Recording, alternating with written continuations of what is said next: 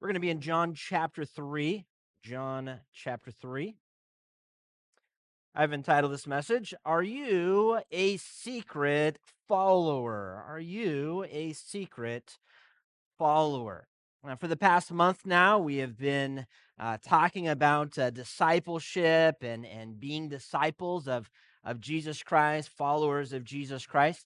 And so our theme, becoming disciples, making disciples, growing in grace and knowledge. And of course, that is from Matthew chapter 28, verses 19 and 20, where Christ said, Go, therefore, and make disciples of all nations, baptizing them in the name of the Father and of the Son and of the Holy Spirit, teaching them to observe all that I have commanded you. And behold, I am with you always to the end of the age. And one of the things that we talked about is this: God's primary plan for the church is for disciples of Jesus to develop other men and women into disciples. All right. Now, notice there again, God's primary plan for the church. All right. Sometimes we think that it's the primary plan of the pastor or the leadership or the Sunday school teacher or the deacons, but really it is the desire of the church as a whole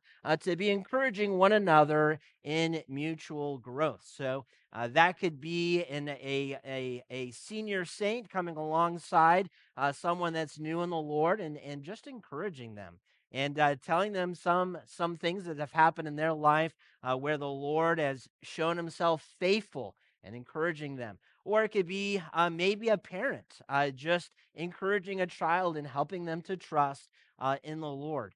And so that idea of discipleship, God's primary plan for the church is for disciples of Jesus to develop other men and women into disciples.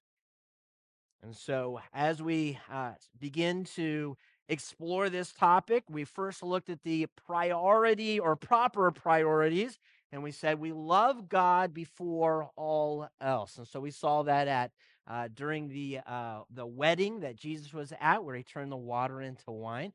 So if you remember, his mother pressured him a little bit to go ahead and do that miracle. And he said, My time is not yet. He did it in a hidden fashion because his time to reveal himself was not yet. And that timeline was all based upon his father. And so he was obedient to his father. He loved his father first and foremost. And then last time we were together, we talked about a proper worship. All right. God should be the center of our worship. All right. Not men, not money, not buildings, and not programs. Okay. Sometimes in American churches, we get things backwards and we begin to think about worship is all about us. It's about the programs we enjoy. It's about the music we enjoy. It's about the friends we enjoy. And we begin to think about worship as I'm in the center and the church does what I do or does what I want, but really that's not how worship should be. Really, the worship should be God is the center and we rotate around God, always asking Him, what brings you honor and glory? And so it's not about the buildings, though to have a nice building is nice. It's not about the money or the men, though those things are nice. It's not about the programs, those things are nice. Truly, a true worship comes from a heart of love for God. So today we're going to be looking at this idea of a secret follower and asking the question, are you a secret follower? All right, so we're going to start here in John chapter 3 when the Bible says this. Now there was a man of the Pharisees named Nicodemus, a ruler of the Jews. This man came to Jesus by night and said to him, Rabbi, we know that you are a teacher come from God, for no one can do these signs that you do unless God is with him. Jesus answered him, Truly, truly, I say unto you, unless one is born again, he cannot see the kingdom of God. Nicodemus said to him, How can a man be born when he is old? Can he enter a second time into his mother's womb and be born? And Jesus answered, Truly, truly, I say unto you, Unless one is born of water and of the Spirit, he cannot enter the kingdom of God. Let's stop there. We'll ask the Lord's blessing upon our time. Lord, we do thank you for another opportunity to start off the week in your word and in worship to you. And so, Lord, we have sung in worship to you. We have given in worship to you. And now we have an opportunity to open up your word and worship to you. And so, Lord, we do pray that you would be magnified and glorified as we gather around your word today. As we think about this idea of being followers of Jesus Christ, disciples of Jesus Christ, help us to be public disciples of Jesus Christ. Help us to not only have our faith in the inside, but to be able to allow that light to shine out. May people truly see Christ in our lives. In Jesus' name, amen. You may be seated. My first question this morning, and a good question that we should start with, is who was Nicodemus? Who was Nicodemus? Now, Nicodemus only comes up in the Gospel of John. And in the Gospel of John, he comes up here in chapter 3. He comes up a little bit later on. We'll look at that account. And then he comes up after Jesus' death, and we'll also look at that account today as we close. But who was Nicodemus? Well, again, notice there in verse 1, there was a man of the Pharisees. All right, so he was a Pharisee, and so a Pharisee was someone that lived by rules. Now, Pharisees, originally, they were trying to really honor God by living up to some rules, but then what ended up happening is they began to add a whole bunch of man's rules to the rules, and it ended up not so much being about the Lord as much as it meant pleasing other people around them. And so sometimes the Pharisees would get together and they would debate what you could and could not do, and they would base it upon what other Pharisees said you could and could not do. And so they had gotten away from the word of God and really honoring the Lord, and they began to really look at each other and wanted to be honored before others. And so that is the Pharisees. Now there was a man of the Pharisees named Nicodemus, and then there's a little bit more information given to us about him, and that is the fact that he is a ruler of the Jews. Now, what does that mean, that he was a ruler of the Jews? That means that he was a member of the Sanhedrin. All right, here's a little picture of the Sanhedrin. There was 35 and 35. There was 70 members, 70 men that were part of that council. And so when you think of all of the Jews and you think about all of the Pharisees, the fact that this guy would have been part of this group meant that he was pretty high up in the Pharisee line. And so he had lived his life before God in the right way and before others in the right way. And he had some leadership amongst the Jews. He was part of the Sanhedrin leadership, he was part of that council there. And so this is not just a regular sinner that's coming to see Jesus. This is a man who has really made a name for himself. Now, I should say that not all Pharisees were bad guys. All right. When we read through the Gospels, and Christ had some very strong words to say about the Pharisees, but not all the Pharisees were bad guys. Some of them really did want to honor the Lord, and I believe that Nicodemus was one of those guys. I believe the reason why he is coming to Jesus is because he does truly want to know. He's been searching his whole life. He's been studying his whole life. He has been living by a list his whole life, and he truly does want to know. I understand, Rabbi, you are from God, for no one could do these miracles, these signs that you do. And so he's really wondering, you are different than everybody else, and I want to know why. And so he is really searching. I believe that Nicodemus is a man who truly does want to honor the Lord, not like some of the other Pharisees that we think about in the Gospels. I think Nicodemus is a little bit different. Notice there in verse 2, Nicodemus poses a question. He says this man came to Jesus by night and said to him, Rabbi, We know that you're a teacher come from God, for no one can do these signs that you do unless God is with him. Now, first of all, notice a time in which he comes. He comes by night. Now, some people say, well, the reason why he came by night is because he didn't want anybody to know. And that's very possible, all right? Other people say the reason why he came by night was because he wanted to have a one-on-one conversation. And Jesus was always around other people. People were always kind of following him. And so this Nicodemus, he wanted some alone time with Jesus. He really wanted to ask some questions. So he came at night. And so maybe he was very sincere, or maybe he was coming as kind of like not a spy, but of the cover of night, so that his other Sanhedrin friends or his other Pharisee friends would not look down on him. But, anyways, he came. But we see one word that he uses in rabbi, which really means that he looks at Jesus as more than just this rope guy that's doing things. He really looks at Jesus as a teacher. Rabbi would have been an honoring way to talk about Christ. And so he says, Rabbi. And then there's something very interesting that he says right after that. And notice what he says. He says, we know that you are a teacher come from God. We know. So that's a plural ways. He doesn't say, I know. He's actually coming to Jesus on behalf of himself and others. In a way, he is saying this: I believe, and there's others that believe also.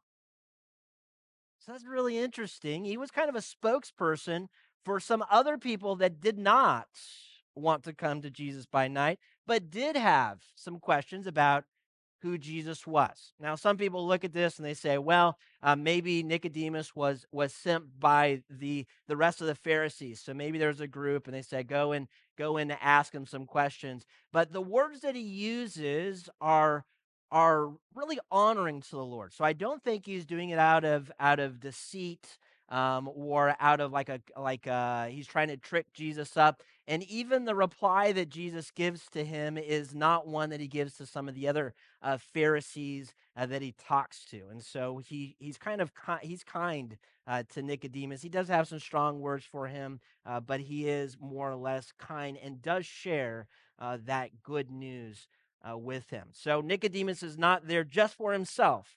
He is also there for others. Me and others know that you're a teacher come from God. And why?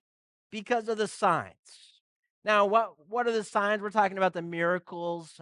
They have heard about the miracles. They have seen the miracles. They realize that Jesus is special. All right. So the things that Jesus is doing, only God can be behind those things. And so they're looking at Jesus as this is very well the man who has come from God. And that really brings us to kind of the first idea here, which is this: Nicodemus came to Jesus, and Jesus took time to listen to Nicodemus. And really, disciples listen to each other. Disciples listen to each other. They listen to others. And so notice Jesus' response. Jesus answered him, truly, truly, I say to you, unless one is born again, he cannot see the kingdom of God. Now, Jesus answers the real question. All right, Jesus knows Nicodemus's mind. He knows his heart. He poses a question, but Jesus already knows why he's asking the question. And the real question is this: we have realized, and again, Nicodemus uses the plural, we, it is me and others, realize that you have come from God. And really, my question is, and the question that I have for others is, how do we get to God? So you have come down from God. We're wondering, what is the way? How do we get to God? That's the question that is behind Nicodemus's mind. And so Jesus Christ, he already knows. And why? Because Jesus Christ knew the thoughts and minds of people around him. Now, we as Christians, we don't. All right? I cannot walk across campus here at Wilton Christian School during a regular school day and come across a teenager and go, I know what that teenager is struggling with. Now, I could take some guesses, but I can't know for sure. The same thing is, as I look around and I look into your eyeballs today, I don't know what you guys are struggling with. Now, if I was Jesus, I could know your heart and your thoughts, and I would know exactly what you were struggling with. But I don't know personally because I'm not God. I'm not Christ. That means that disciples have to learn how to listen to one another. We need to learn to listen and to ask questions. The only way that we can encourage other people in the Lord is if we have conversations where we're actually listening to one another. Because if we are just kind of talking about, well, the weather is nice today, and it is nice today, much better than last week, right? I think the lights went off last week, and I heard you guys just kept singing and didn't even miss a beat, and Hannah just kept playing on the piano, and my wife said it was pretty amazing. So you guys were pretty amazing last week. So the weather is nice today. But really, some of our conversations, if we're thinking about discipleship, should go deeper than the weather. All right? We should really listen to each other and desire to encourage one another. And that's exactly what Jesus Christ is doing. He is listening, he is desiring to answer the question that Nicodemus has. And so that question is, being born again. And so we see that in verse 4. Nicodemus said to him, how can a man be born when he is old? Can he enter a second time into a mother's womb and be born? Now, that Greek, in the Greek, that phrase has a double meaning. It could either mean a place or a time. Now we see why Nicodemus has the question that he has. He is thinking not of a time, but instead as a place. And so that's why he asked this question. How can a man be born again when he is old? How can he enter a second time into his mother's womb? He's thinking a place. But Jesus Christ is not talking about a place. He's talking about a time in our life where we become alive in God's Spirit. And so we are born again, not in a place, but in a spiritual birth. And so Nicodemus is thinking about a place. Jesus is instead thinking about a time. And so what Jesus is doing is challenging this man's way of thinking. All right. He's challenging this man's way of thinking. He has now posed the question that Nicodemus is mulling over in his mind. All right. He has taken the conversation and now he has turned it in such a way that this man is really starting to think, what is Christ talking about? My real question is, how do I get to God? And his answer is that I must be born again. I have no idea what he means. What could he possibly mean? Does he really mean that I should have a second birth? And if that's the case, how does all of that happen? And so Jesus Christ has challenged him. He has posed a question to really allow this man to begin to process this idea of a second birth or eternal life. And so this leads us to the next point, all right?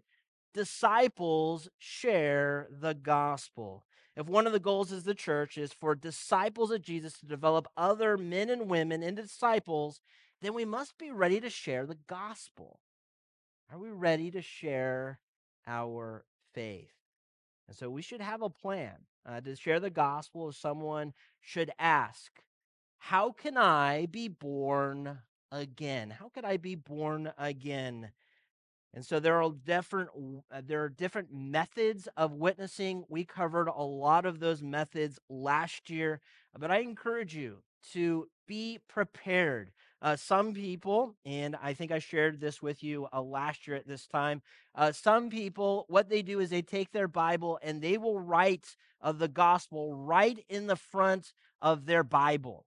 so that if they have an opportunity to talk with someone, they are prepared. They flip to the front. They have their points that they're going to go to. They flip in the Bible, and that's how they do it. I've opened up many of Christians' Bibles, and that's what is on this blank page in their Bible. So that's a great way. Another way is that you just write it right in that empty space of your Bible. And so you have point number one. You know where you're going to start. You flip there, all right? Maybe it's like Romans 3:23, for all have sinned and fall short of the glory of God. And you turn your Bible there, and then right there in the white, you have next point, Romans such and such. And so you talk with that first verse, and then you look over to your side and you go, okay, second point. You flip over to your second point, and you go to your next point, and then you do it, and then you have right there on the next point, where's point number 3? All right. Or you just pick up a gospel track. All right. A good gospel track. Can you share the gospel through a gospel track? I have some gospel tracks in my car for just an opportunity like that. And we have gospel tracks right out in this hallway here. If you don't have a gospel track in your car, just take one, put it in your car just in case, because you never know who you might run into and who needs the gospel. Peter said this, always being prepared to make a defense to anyone who asks you for the reason for the hope that is in you. So someone asked you the question, why do you believe God will welcome you into heaven? What would you say? How can you have such faith that God will welcome you into heaven? What would your answer be to a question like that? Because just like Nicodemus, there are some people that truly are searching and they are looking for an answer. And we have the answer. And that answer is Jesus Christ. And so may we be ready to share the gospel, and Jesus is ready. He plants some ideas in Nicodemus's mind. Notice there in verse 5. Jesus answered, truly, truly, I say to you, unless one is born of water and the Spirit, he cannot enter the kingdom of God. So again, what Jesus is talking about is not a place, all right? Nicodemus was thinking, a place. How can I go back into my mother's womb? A place. But Jesus Christ says it's not a place, it's a time. And so he gives us really Jesus connects salvation to a couple of key ideas.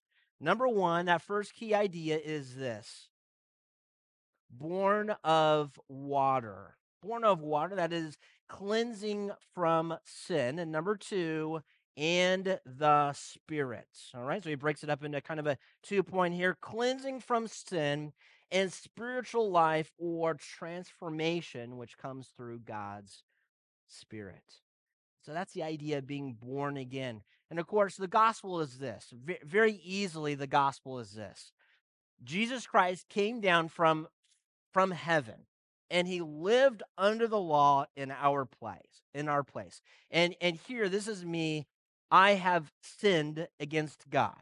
All right. If we just start like listing off the 10 commandments, I fall short of God's glory. Okay. So I'm over here. I am separated from God, but Jesus Christ, he comes and he lives under the law in my place.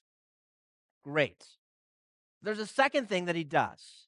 He dies in my place, and he comes back to life. So this is what ends up happening during salvation. So I am not righteous or perfect. I fail over and over again because I am a sinner. But when I place my faith and trust in Jesus Christ, there's an exchange that happens. Jesus' perfect life is placed upon me, and my sinful life is placed upon him.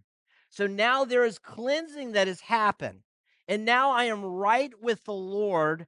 And the Bible says that when I place my faith and trust in Jesus Christ, the Holy Spirit comes into my life.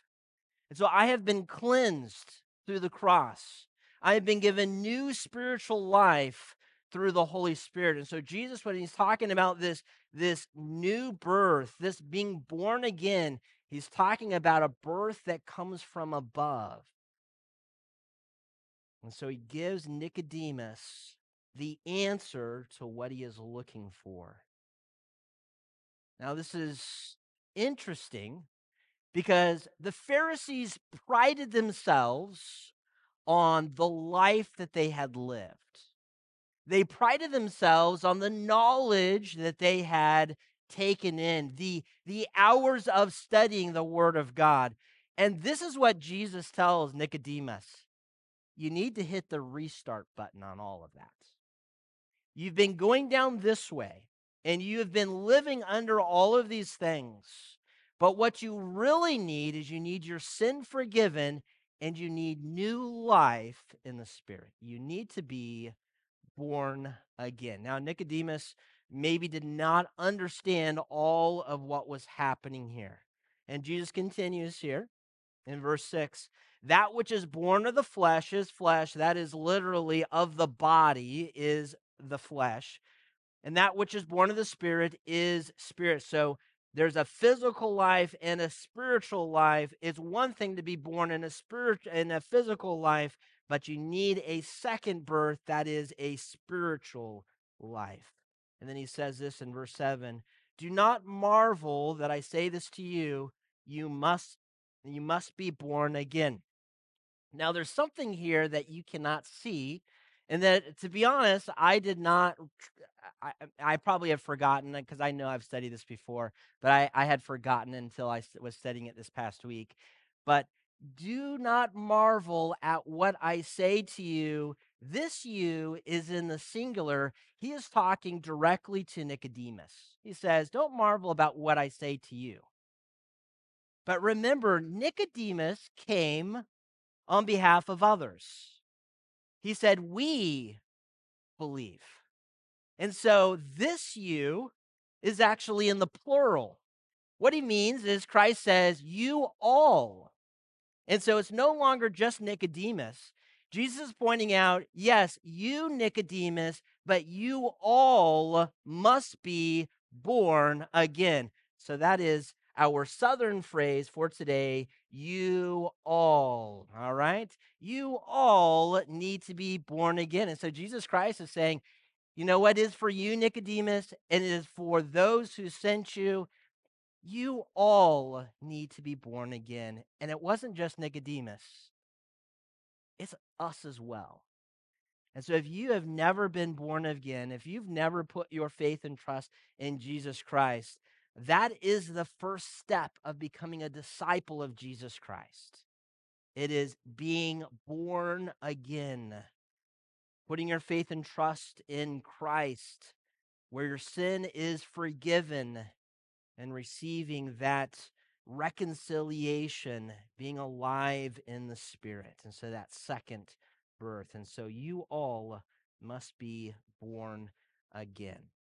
So Nicodemus needs a new birth, but so do we.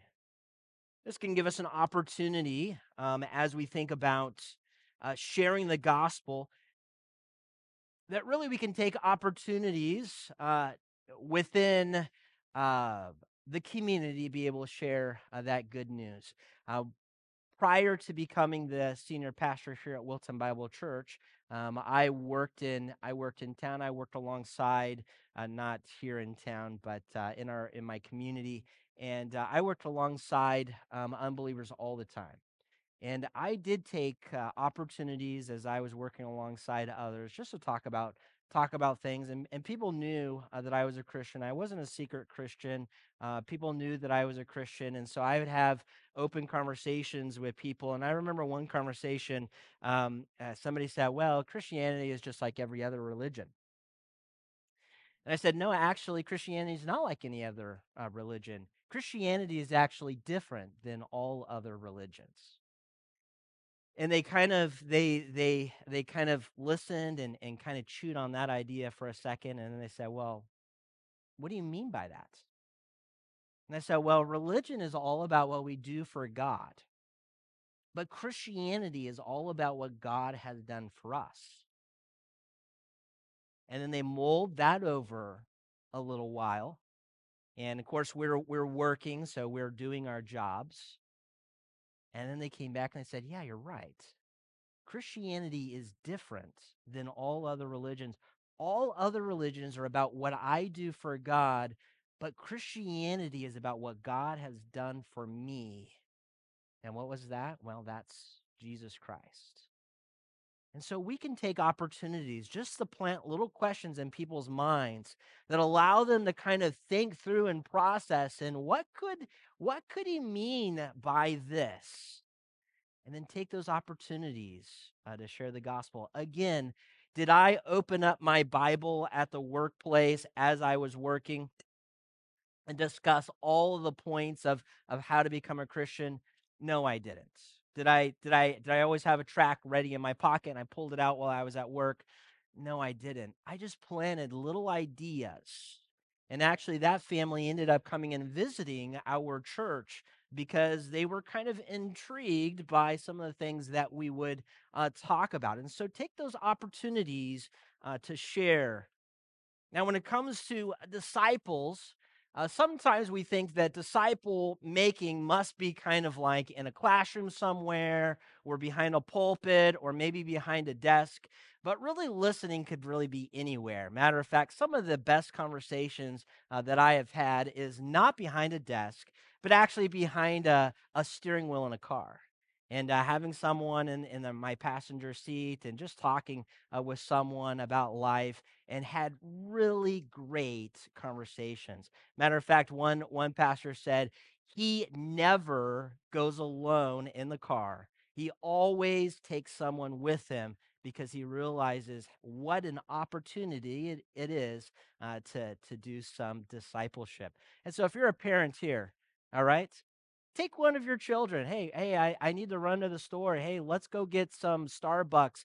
Just take them with you, or Chick-fil-A, and take them with you, and go and have a conversation with them and encourage them.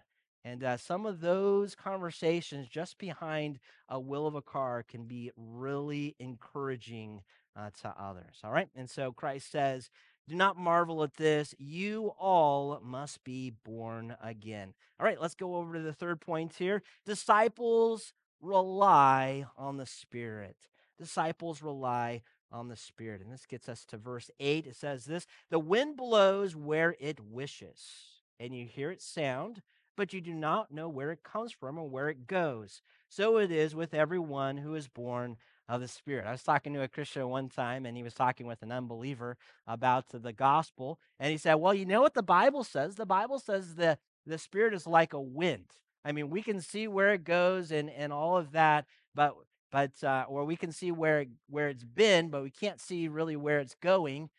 And the guy kind of like mulled over on that, and at the time I thought to myself, well, that's kind of a interesting verse to share with someone that is an unbeliever. But that really opened up a lot of questions. That guy had a lot of questions after that. And so Christ does the same thing. He gives an illustration that draws a lot of questions to the mind of Nicodemus. Now he's wondering to himself, what is all of this about?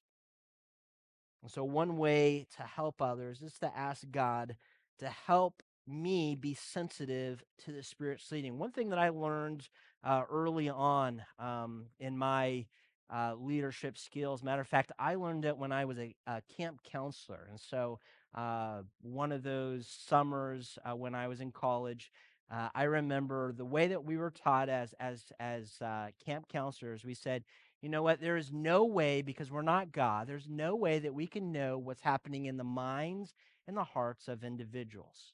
And so, what we must do as Christian counselors is we must rely on God's Spirit. That means that as we go into a counseling opportunity, that we must stop, we must ask God to help us to be sensitive to His Spirit's leading as we do counseling. And I thought, as over the years, and that's been many years back now, I thought that is really good advice, because I may never know what people are going through, but God does know. what people are going through. So, my prayer request, if I really do want to help others, and if you really want to help others as well, our prayer request should be this: Lord, help me to be sensitive to your leading, so that as conversations come up, that you would help me to open up those conversations to spiritual things, that we may not know on the surface why things are happening, but God does, and God can direct those conversations if we are willing to listen to the leading of his Spirit. And so be sensitive to the Lord's leading as we disciple one another. Really, as we think about making disciple, at the end of the day, God uses men and women just like us to make disciples, but God is the one who truly makes the disciples. All right? We can share the gospel, and we could be really good at sharing the gospel, but new life only comes through God's Spirit, and new life only comes through God. And so, no matter how good we might be at evangelism, truly the only one that does the saving is the Lord. That means that we always must rely on him. And so we may have some things that some ways that we share the gospel with people, and that's great. But always remember to rely on the Lord. That is what we must do. We must rely on the Lord.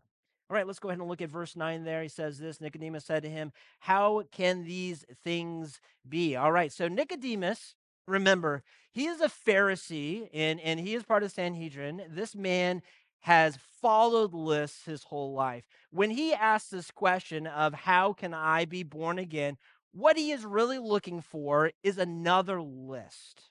He's thinking to himself, these people have added lists, and these people have added lists, and then I have the list from the Bible. And so, what is one more list? Jesus, you just tell me. I want to know how to get to God. You just give me a list so that I can follow. But that's not how Jesus responds. Instead, Jesus says we must rely on the Spirit. And that leads to that next question that Nicodemus has: how can these things be? And then we see this in verse 14. And as Moses lifted up the serpent in the wilderness, so must the Son of Man be lifted up. Now, what Jesus is doing here is he is using some information that Nicodemus is already aware of. Nicodemus knows the story. He maybe even memorized the story in Numbers 21. So, what happens in Numbers 21? Go ahead and flip in your Bible back to Numbers 21. There are some remarkable things that happen here with Israel, and how Israel responds to Yahweh, the God of Israel, and then how God responds to Israel, and then Israel's response to that. All right, and so flip over to Numbers 21. Numbers 21. We're going to start in verse 4. Numbers 21, starting in verse 4. All right, we're going to start halfway through that. And notice it said, the word of God says this in Numbers 21, halfway through verse 4. It says, the people became impatient on the way, and the people spoke against God and against Moses. Why have you brought us out of Egypt to die in the wilderness? For there is no food and no water. And then notice what they say: we loathe the worthless food. All right. So God has freed them from Egypt. God has given them water. God has given them food. And what do? They complain about God's blessings. They complain about Moses. They complain about God. They complain about God's blessings. They are not worshiping the Lord. Who are they worshiping at this time? Self. They're thinking it's all about me. You brought us out of Egypt to die. And we have no food and we have no water. And even this food that you have provided is worthless food. So they're not thankful for what the Lord has done. And so we see how the Lord replies to their grumbling and their attitude in verse 6. And then the Lord sent fiery serpents amongst the people, and they bit the people so that many people of Israel died. And the people came to Moses and said, "We have sinned. We have spoken against the Lord and against you." They identified their two sins here. Against the Lord and against you. Pray to the Lord that he take away the serpents from us. And so Moses prayed for the people. Remember, what was Moses's kind of responsibility as a leader of Israel? He was the mediator. He was a man mediator between Israel and God. And so Israel said early on, "Moses, you talk to God. We don't want to talk to God. God scares us. You go talk to him, and then you come back and you just tell us what you said." And so Moses was the go-between. He was a mediator between Israel and God. And Israel had sinned against Moses, their mediator, and before God. And so God was judging them. The people notice, they recognized they had sinned. "We have sinned," is their response. So Moses does go to them. And the Lord said to Moses, "Take a fiery serpent and set it on a pole, and everyone who is bitten, when he sees it, shall live." So what does the Lord do? The Lord gives them mercy. All right? So what they do is they complain against God and against Moses. God hears their complaint, and so he rebukes them by sending fiery serpents. They realize they're now being chastened by God, and so they ask for really God's mercy. Moses goes back and pleads with God, and God does in fact give mercy. He tells Moses, "Make a fiery serpent and set it on a pole, and everyone who is bitten, when he sees it, shall live." All right, remember, when they got bit, they were dying. If they just looked at this fiery serpent on a pole, they would live. And what happens? Well, in verse 9, look at verse 9. So Moses made a bronze serpent, set it on a pole, and if a serpent bit anyone, he would look at the bronze serpent and live. Now, why, of all of the illustrations that Jesus could have used from the Old Testament, why did Jesus use this illustration? Well, first of all, because we know that Jesus Christ would literally be put on a cross. He'd be lifted up and hung on the cross. And Nicodemus didn't quite understand exactly what was going on. But I imagine as Jesus hung on the cross, some of the things that Jesus said here came back to mind. Wait, he did say that he was going to be lifted up. He said he was the Son of Man and that the Son of Man would be lifted up. But there's another reason why I believe that Jesus Christ used this illustration was because, again, Nicodemus was a Pharisee. He was someone that was looking for another list. But notice the way that these people were saved. All they did was look and believe.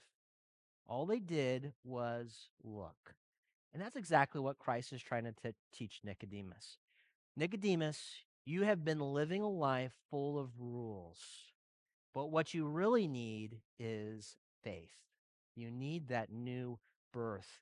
So just like Moses lifted up the serpent in the wilderness, so the Son of Man must be lifted up. And so Christ reveals to Nicodemus something that is true about himself, that he would die for the sins of mankind. And even though Nicodemus didn't understand that at the time, Nicodemus one day would understand what Christ meant. In verse 14, so must the Son of Man be lifted up. And in verse 15 there, that whoever believes in him may have eternal life. And so notice in the illustration, someone got bit, they would live.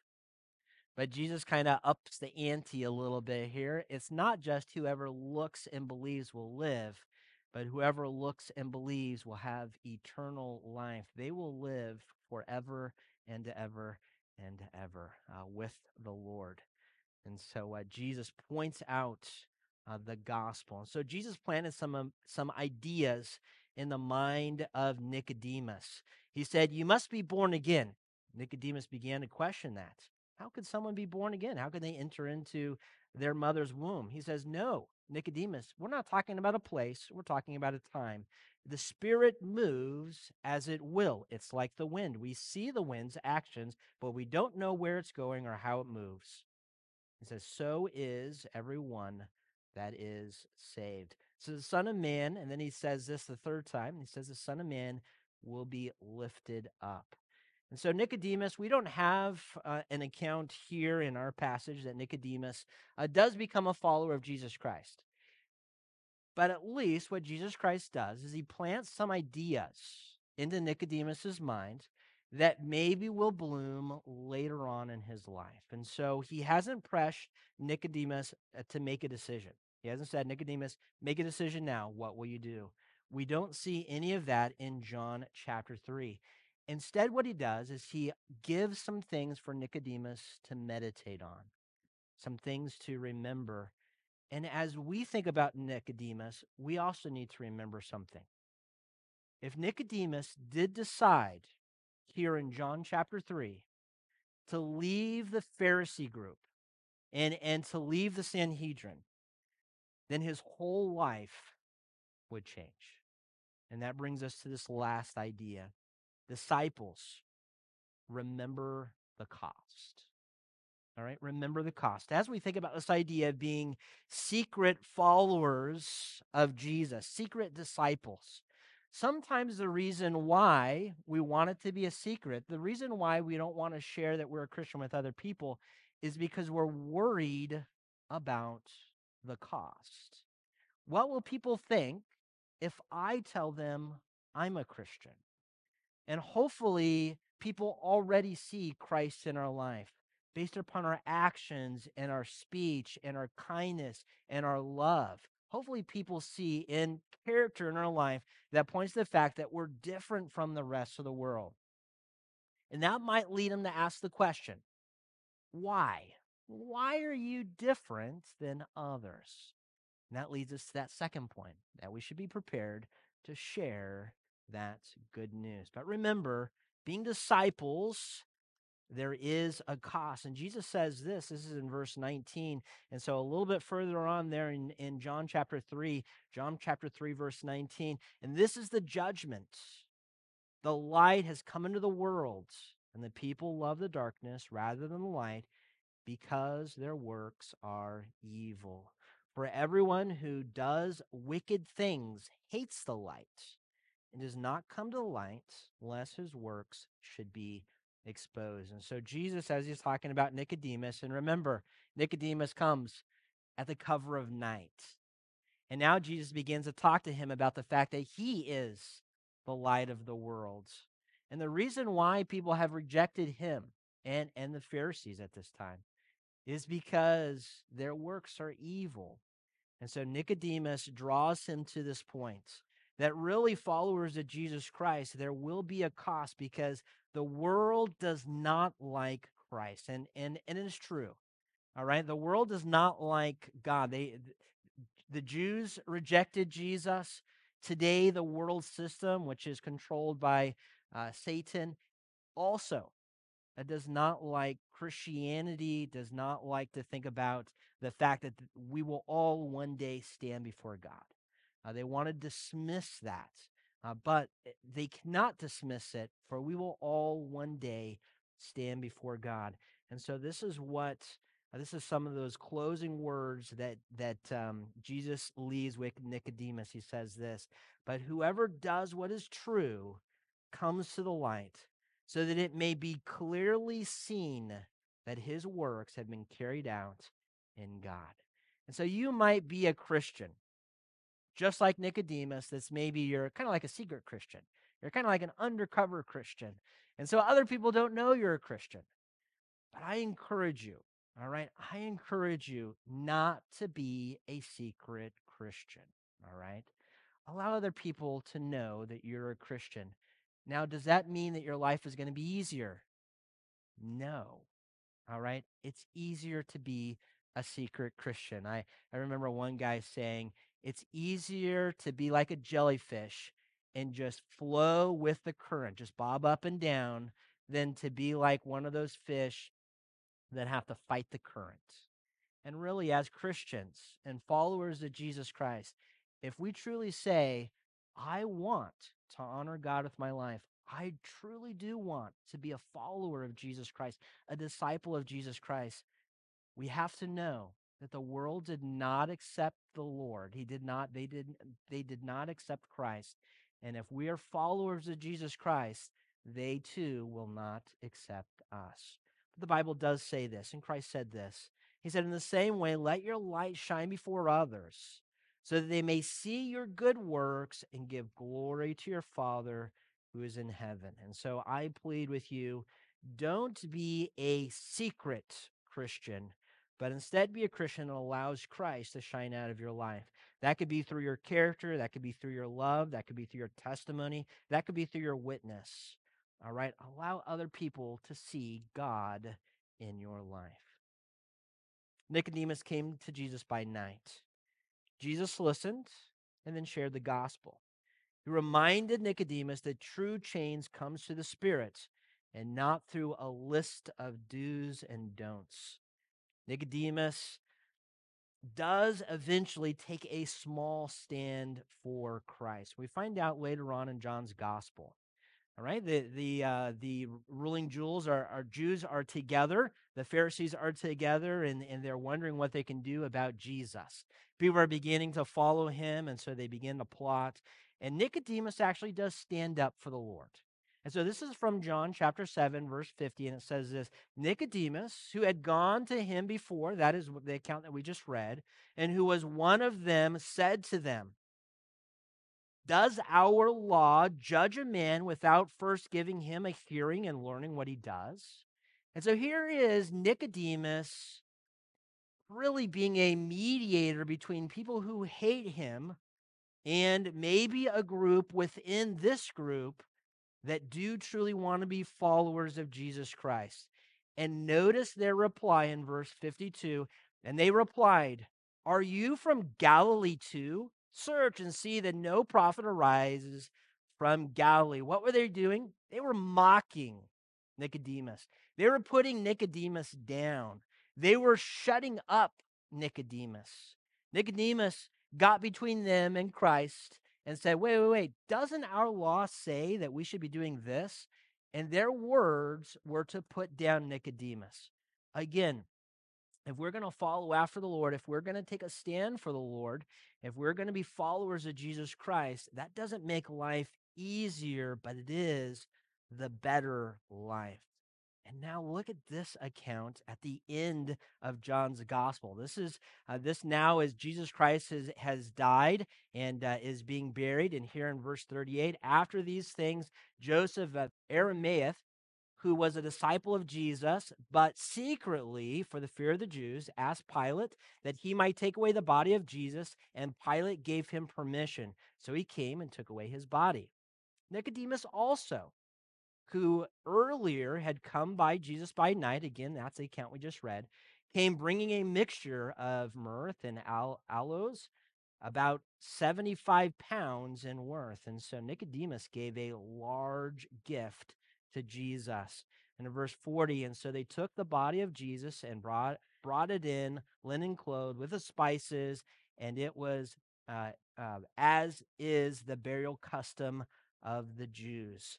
And so Nicodemus started off as kind of like a hidden follower, a secret follower of Jesus. And that conversation that he had in John chapter 3 stuck with him his entire life. And then as the Pharisees and maybe even the Sanhedrin there, they were really trying to persecute Christ, he stands up for Christ. He takes a stand and he immediately gets knocked over. All right? He shuts up and he's done. But then later on, we see Joseph. He steps out and he claims Jesus' body so that Jesus could be buried properly. And then we see Nicodemus comes alongside. And I wonder to myself, because both of these men were in the same circles, I wonder if the we in John chapter 3 included Joseph. And that maybe what Jesus talked about in chapter 3 with Nicodemus made its way to Joseph. And Joseph began to understand truly what Christ meant when he said he must be lifted up.